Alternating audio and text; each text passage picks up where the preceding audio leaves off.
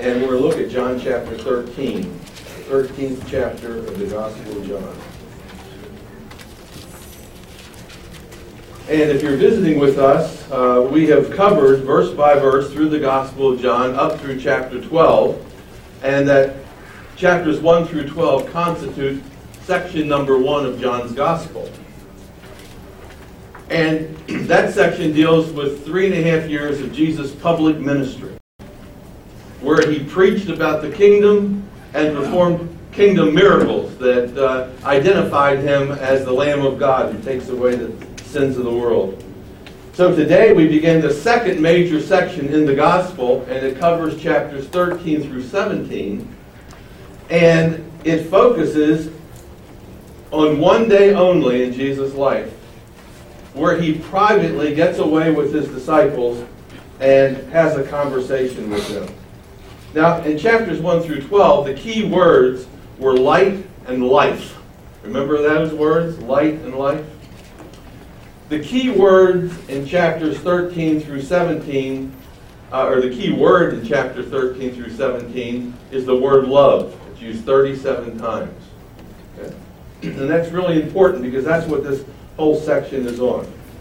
So, chapter 13, we're going to cover verses 1 through 12 today.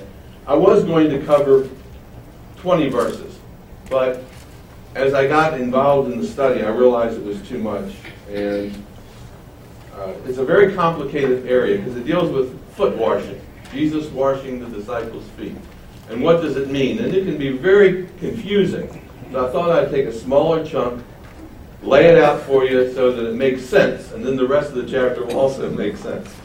So, chapter 13 opens with a summary. So verse 1 is a summary, okay, of that which is to follow. So let me read it to you. Now before the feast of Passover, when Jesus knew that his hour had come, that he should depart from the world to the Father, having loved his own who were in the world, he loved them to the end. Now what I want to do is unpack this verse for you. And the first thing I want you to know is the timing of the verse. Look at the when of the events. Look what it says at the beginning of verse 1. Now, before the feast of the Passover. Now, Passover begins on Friday evening. And the feast of Passover, unleavened bread, goes on for 7 days. So this event takes place before the Passover, probably takes place on a Thursday evening. So that's the when of the event. How about the what? What's going on here?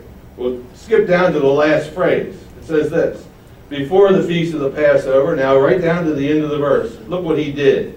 He loved them to the end. See? He loved them to the end. Now, it's important to notice that this word love is a verb. It's not a noun. It's not a feeling. It's not an emotion. It's an act. Jesus does something. What does he do? He does what? Loves them. See? Love as a verb means giving, sacrificial giving. He gives to them in some way. We're going to find out how he gives to them in a second. Now notice how long he loved them. What does it say right toward the end of the verse? He loved them to what? To the end. To what? What does that mean, to the end? To the end of what? Yeah, probably to the end of his life. The end of his life is only 3 days more. See? So it could be the end of his life. It could mean he loved them, to completion. He loved them to the utmost, but probably most likely to the end of his life. Now, what's the basis for him loving them in this action-oriented way? Well, watch. Look, let's read the verse again. Now watch this. First of all, the basis for him loving them is a realization. Okay? Now look at what it says. Now, when the feast of the Passover was over. Now before the feast of the Passover, watch this. When Jesus knew that his hour had come, that he should depart from this world to the Father, based on that realization, he loved them to the end. So notice he loved them based on what he knew, or what he realized. Now what does he realize there? What does it say? When he knew his what? His hour had come. Now, if you've been in this class long, you know that phrase, his hour has come, was used about 7 times. And what does it refer to? It refers to his death, doesn't it? His death. So, notice how he describes this death. When he knew his hour would come, first of all, he describes it as a departure. Look what he says. His hour had come that he should what? Depart from the world. See? Death is a departure from the world. Watch this. Death is a destination. Depart from the world to what? To the Father. So based on the fact that he knows he's going to die, he's going to depart, he's going to go back to the Father, he does something. He loves them all the way to the end. He doesn't say, well, I only have 3 days to live. You know what I think I'm going to do? Go down to the shore. Go to the beach. Spend these last 3 days enjoying myself. No, he's thinking of others. Based on the realization of his death. Now there's a second realization that he has that motivates him to do something. Look what it is. I'm going to read that verse again. Just follow along. Now before the feast of the Passover, when he realized that his hour had come that he should depart from this world and go to the Father, and then look at this. A second realization. Having loved his own who were in the world. Notice this. Based on previously loving them, guess what he does now? He loves them to the end. He doesn't stop. So there's 2 realizations. One, he's going to die. And second of all, based on his previous action, his entire ministry has been sacrificial giving. He loves them. Now who does he love there? Who is the object of his love? Look what it says. He loved his own who were in the world. Now what does that mean? He loved his own. Now if you were with us the whole time, you know way back in chapter 1, the scripture says, he came into his own, and his own received him not, but as many as did receive him, to them, his own, he gave them the power to become the children of God. So his own represents the Jewish people, the people that he came to save. Some of them rejected him, some of them received him. Well, he's going to minister to his own who received him and who welcomed him. He's going to minister to the disciples. And that's a summary statement. Does that make sense? Okay, now we're going to look at the details. Verse 1 summarizes it. Now we go from the next verses. They fill out the details of what happened. So look at verse 2. And supper being ended. What supper? The Last Supper. He meets with his disciples. He has a meal. The supper being ended. And you know the other Gospels, Matthew, Mark, and Luke, tell us about that supper, don't they? How he lifted the bread and he broke it and said, this is my body. And how he took the cup and he said, this is the blood of the new covenant. John doesn't tell us anything about the meal. You know what he tells us about? What happened after the supper.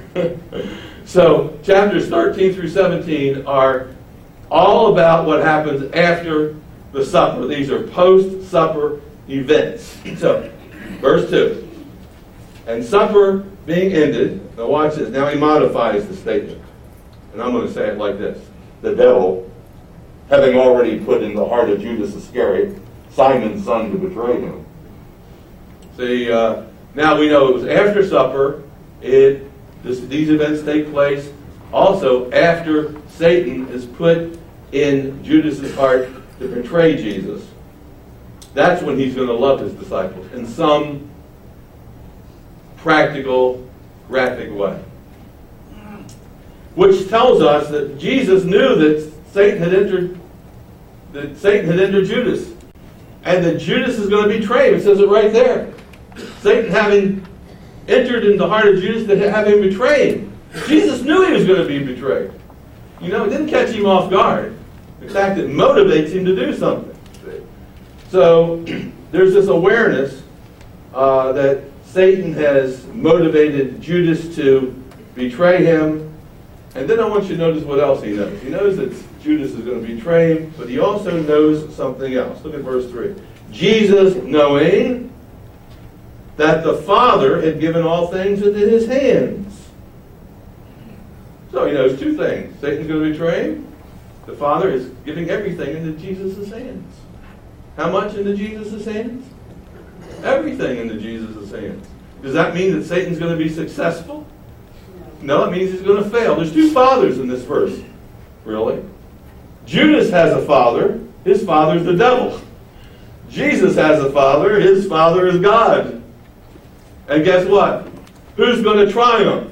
Satan or God? God's going to triumph. Who's going to triumph? Jesus or Judas? Jesus.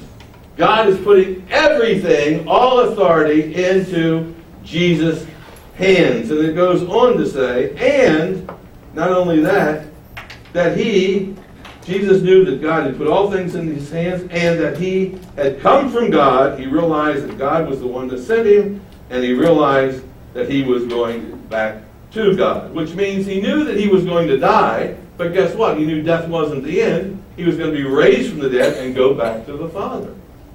So all of this is sort of leading up to this main action that Jesus takes.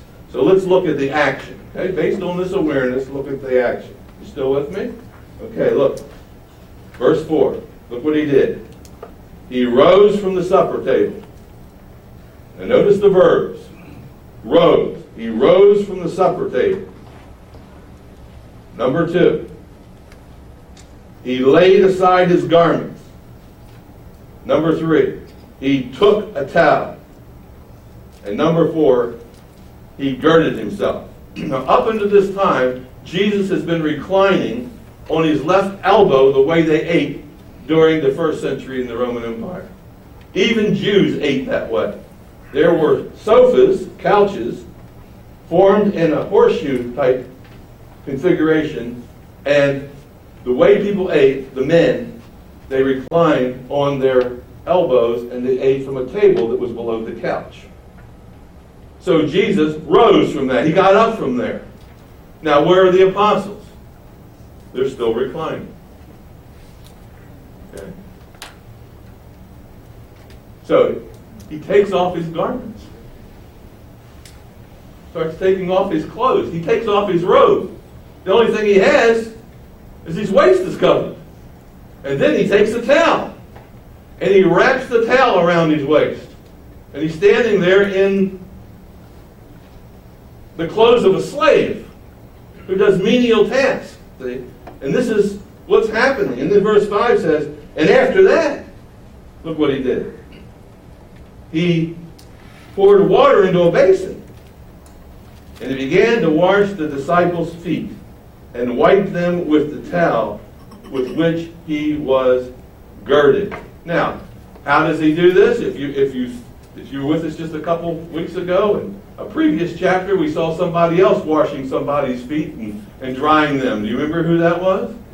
That was Mary. Jesus was in another supper with Lazarus and Mary and Martha and Simon, another Simon, and Judas was there, you'll remember, and the disciples. And Mary, Jesus is reclining, and Mary comes in and she anoints his feet. And she dries his feet with her hair. And so we see a very similar situation. Jesus washes his disciples' feet and he wipes them dry with the towel. Now, you remember when Mary was doing that, the disciples didn't know what was going on. What in the world's happening? What's she doing? What is this woman doing here? Remember what Jesus said she was doing? She was preparing him for his death. She was washing his feet and his body for his death. That's how he explained it. They didn't have any idea what was going on. He said, look, let her do it. She is preparing me for death, for burial.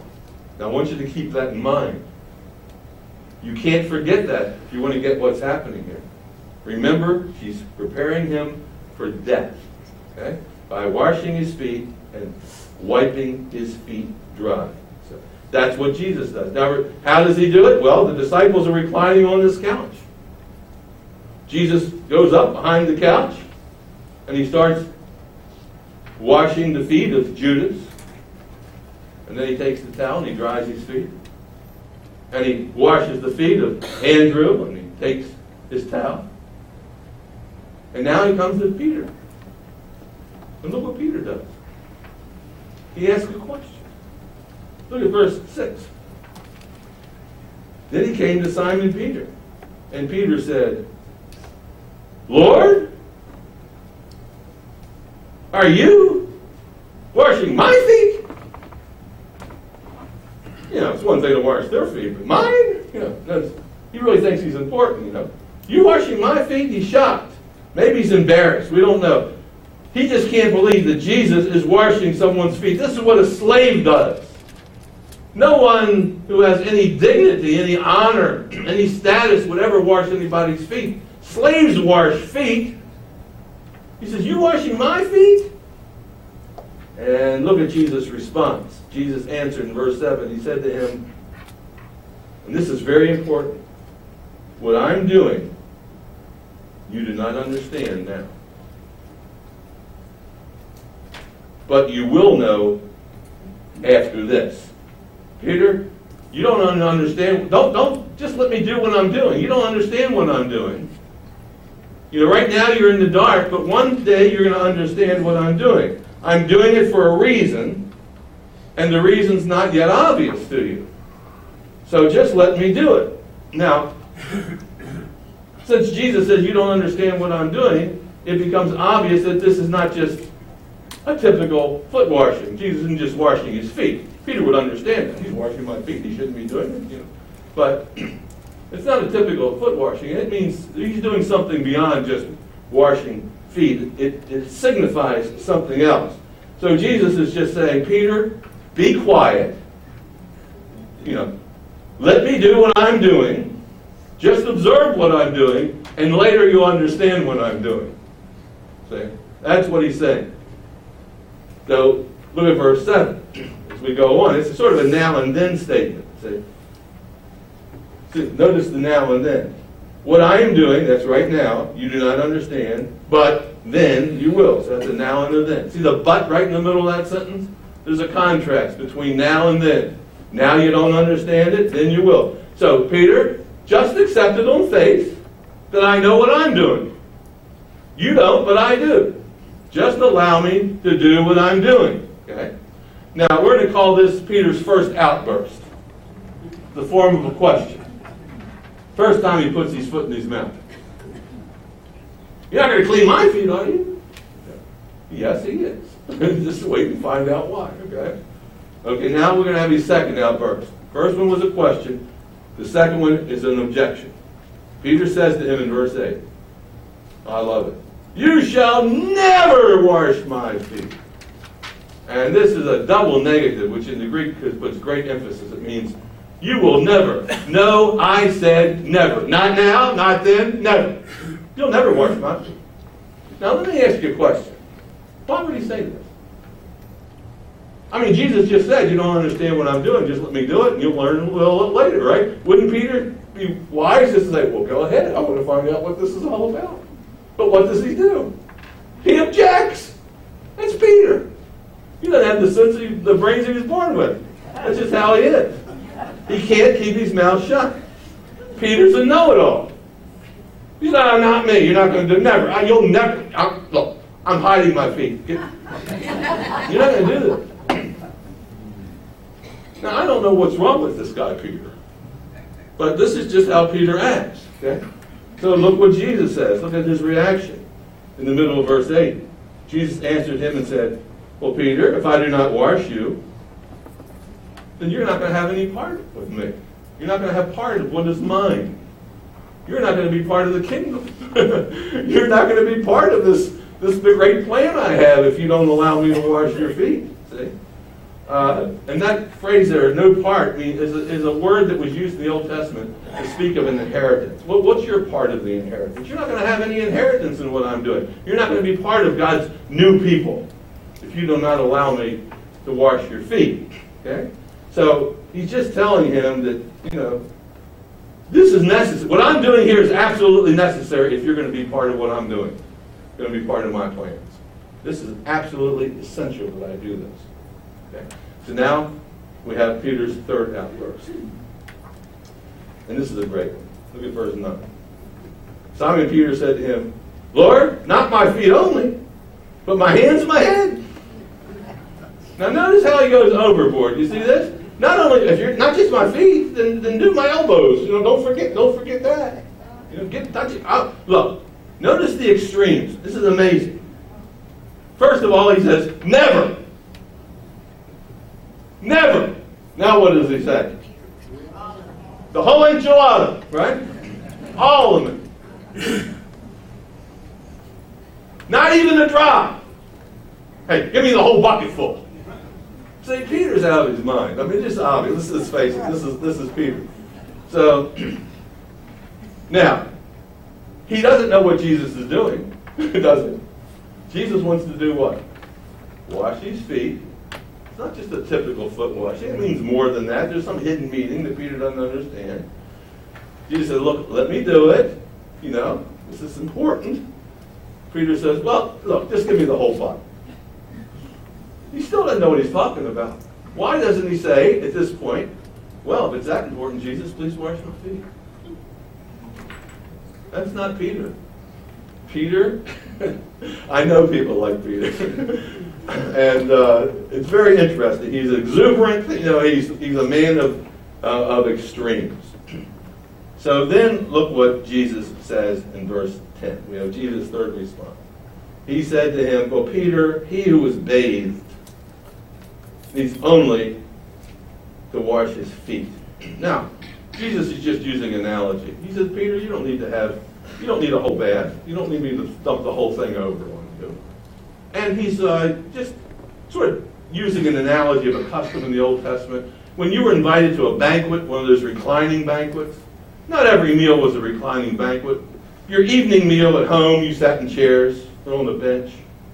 But when you were invited to a banquet like this, a Passover feast, in the first century, you reclined. And when you were invited to that kind of a banquet, you took a bath before you showed up. Just like if you went to a banquet, you take a bath or a shower before you went.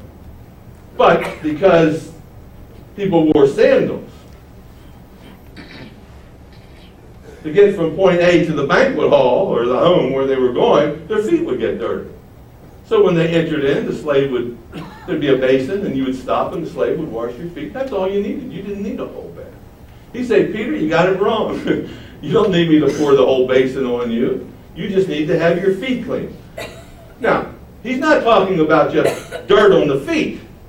Jesus is doing this in a symbolic way. It means something far beyond having your feet washed. He said, Peter, you just need to let me do what I'm doing. Let me wash your feet. So he's still having to deal with Peter. Can you imagine? How long is this thing going on? Jesus washing these 11 feet, and now he comes to Peter, and guess what? It's like Peter throws a wrench in the whole thing, doesn't he? He's going to have this big, long argument and discussion with Jesus. That's Peter. I mean, he almost ruins the whole thing, I think. So Jesus says, you just need to have your feet washed. So he goes on to say, verse 10, he is bathed, he's only to have his feet washed, but is completely clean. And Peter and the others of you, this is a plural you all are all clean. You all are all clean. But then he adds this statement at the end of verse 10. But not all of you. There's one of you who isn't clean. And what's his reason for saying that? Look at verse 11. For he knew who would betray him. That's Judas, of course. Therefore he said, you're not all clean.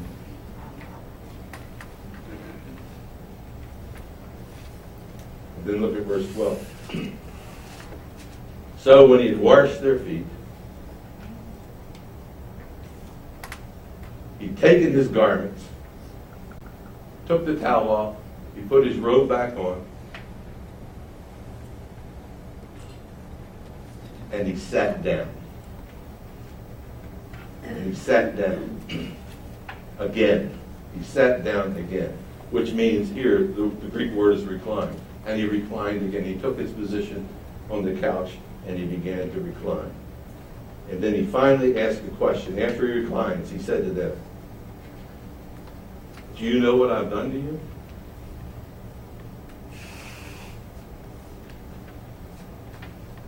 You know what I've done to you? You see an answer anyway? No, they don't have any idea what he's done to them.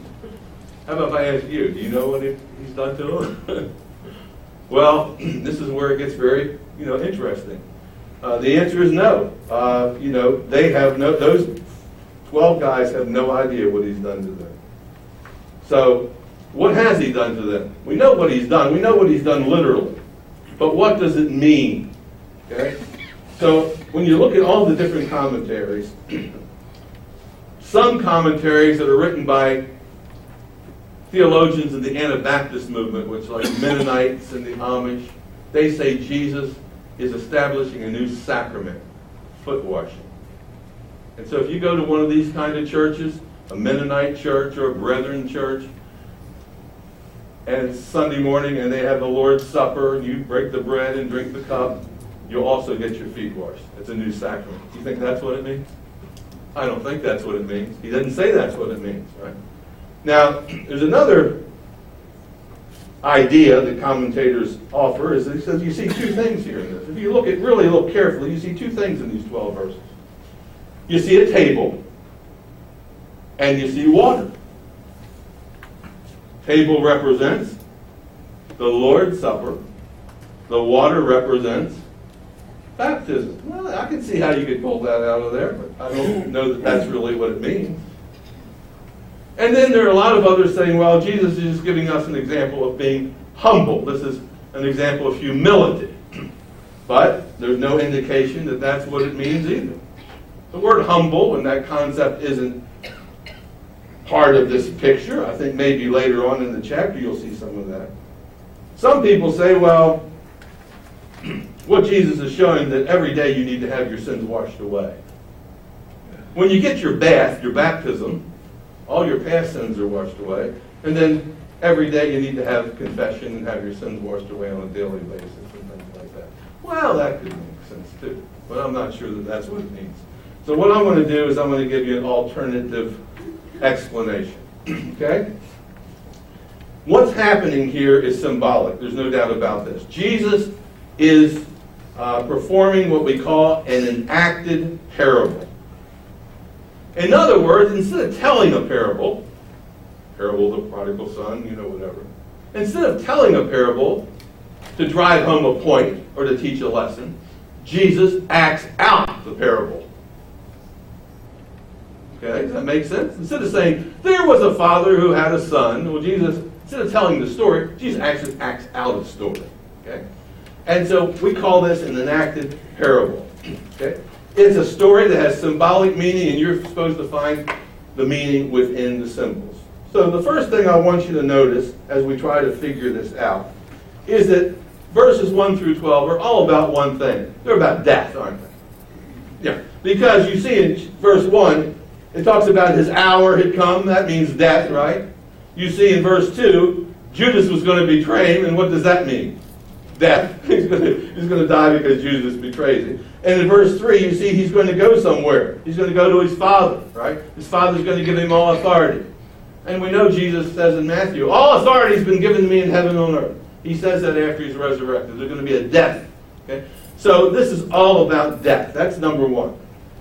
We also see something that's very symbolic. Jesus, in verse 4, lays aside his garments. He takes off his garments. Then we see in verse 11 or 12, he puts on his garments. Lays off, puts on his garments. Now, if you can remember, and I know this is very hard to remember, but this language is very similar to what we've seen in the previous chapter. And I want you to turn to John chapter 10, just 2 chapters back. Lays aside his garments and he takes up his garments in verse 12. And when you go to John chapter 10, look down at verse 17. John 10, 17. Here's what he says. Lays down his garments, takes up his garments. Now look at John 10, 17. Therefore my Father loves me because I do what? Lay down my life, that I might what? Take it up, same words. Now, this, of course, isn't a parable. This is just literal. I'm going to lay down my life. I'm going to die. And guess what? I'm going to take it up again. I'm going to be resurrected. And that's exactly what he does in chapter 13 in symbolic form. He takes off his clothes. It's laying down his life. He puts on his clothes, and he represents resurrection. In verse 18, he says, no one takes it from me, but I lay it down myself. I have the power to lay it down. I have the power to what? Take it up again. This command I have received from my Father. So there's the truth. He's going to die and he's going to be resurrected. And guess what? In chapter 13, we see that played out symbolically.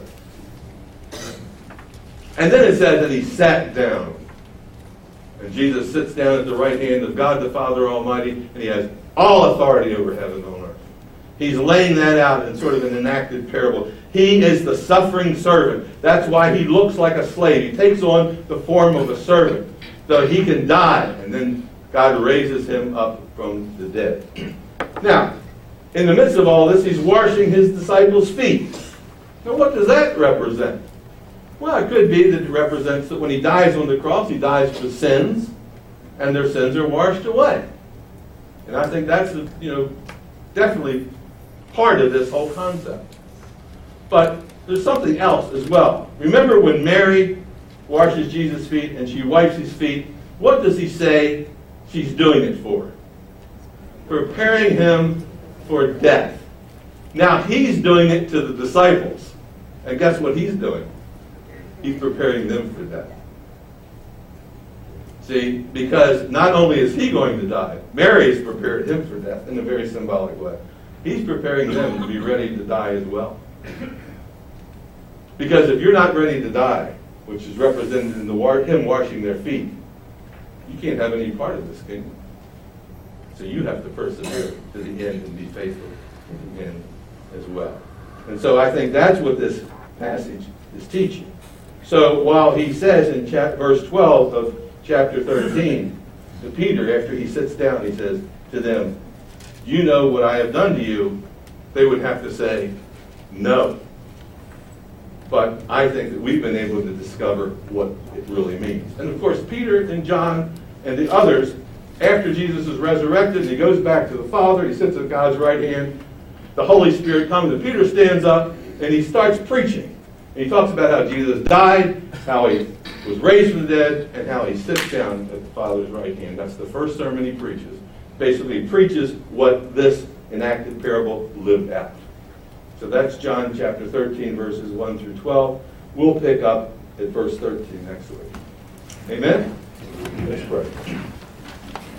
Lord, I thank you that we have been able to just walk through this passage slowly, carefully, with open eyes, curiosity, and I feel, Lord, that we've gotten a handle on a closer to the truth than Peter ever had. Simply because we kept our mouths shut. We wanted to learn. We want to be part of your kingdom.